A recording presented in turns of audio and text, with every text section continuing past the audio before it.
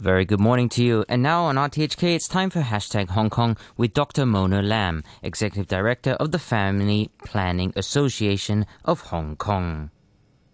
The alarm has been sounded over the decline of Hong Kong's population, with deaths outnumbering births for the first time since the 1960s.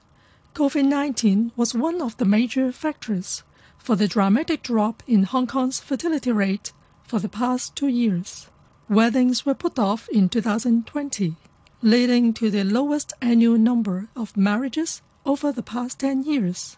Pregnancy plans were held back out of fears for the higher risk of serious complications after infection. Hong Kong's total fertility rate, which is the average number of children born to each woman, hit a historic low at 0.87 in 2020, and the downward trend may continue. There is also a trend in the postponement of marriage in Hong Kong, with a rise in the median age of women getting married and the median age at first childbirth.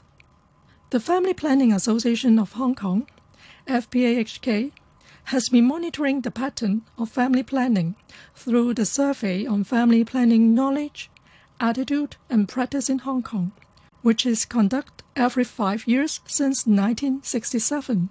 In the 2017 survey, couples were asked about the reasons for not having children or having only one child.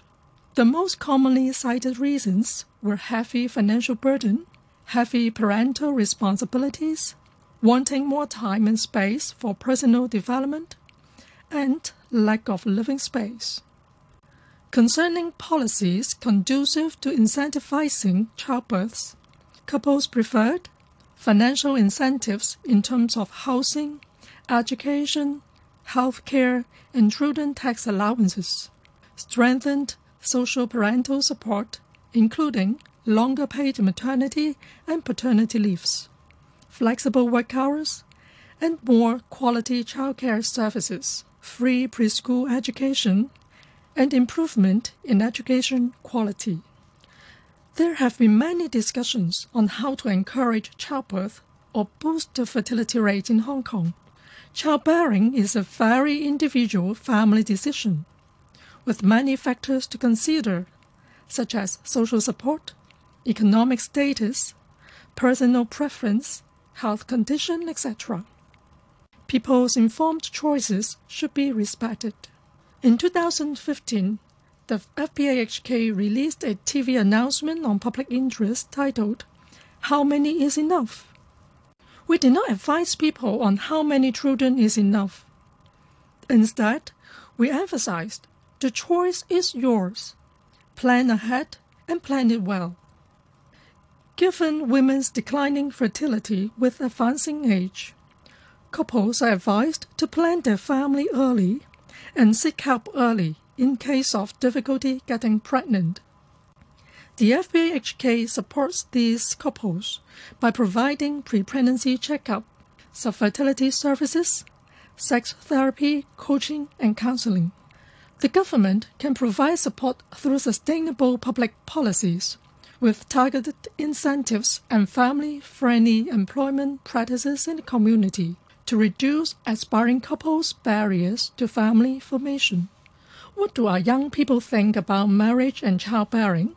In the FPAHK's Youth Sexuality Study 2016, youths aged 18 to 27 were surveyed. Continuing the downward trend over the past 2 decades, less than half of the youth respondents indicated that they would marry in future. Around 30 to 40 were uncertain. The top reasons for not getting married or being undecided were unable to find a suitable partner, enjoying single life, and financial inadequacy. Concerning childbearing, around 50% of them would like to have children, which decreased from about 70% in 2006. Heavy financial burden, enjoying carefree lifestyle without children, social environment unsuitable for children's development, and dislike children were major reasons. Young people in Hong Kong are increasingly ambivalent about marriage and family formation. Besides the departure from traditional values towards marriage and family. A sense of socioeconomic insecurity may be perceived in this highly competitive society. Comprehensive sexuality education is a part of all-round education for the youths. It includes not only safer sex, but also dating and intimacy, gender identity, gender-based violence, and a variety of other topics appropriate to the age and needs. Greater emphasis can be put on the cultivation of positive attitudes and values towards interpersonal relationships and love. These are the basis of marriage, family, and parenthood. We have to empower our young generation with the life skills of communication, conflict resolution, self-management, and critical thinking, so that they can make informed and responsible choices for themselves and their families. The latest Youth Sexuality Study 2021 is underway. We look forward to sharing with you when the results are available. I would like to dedicate the song Easy by Rubber Band to all the workers promoting and providing services in sexual and reproductive health for the community.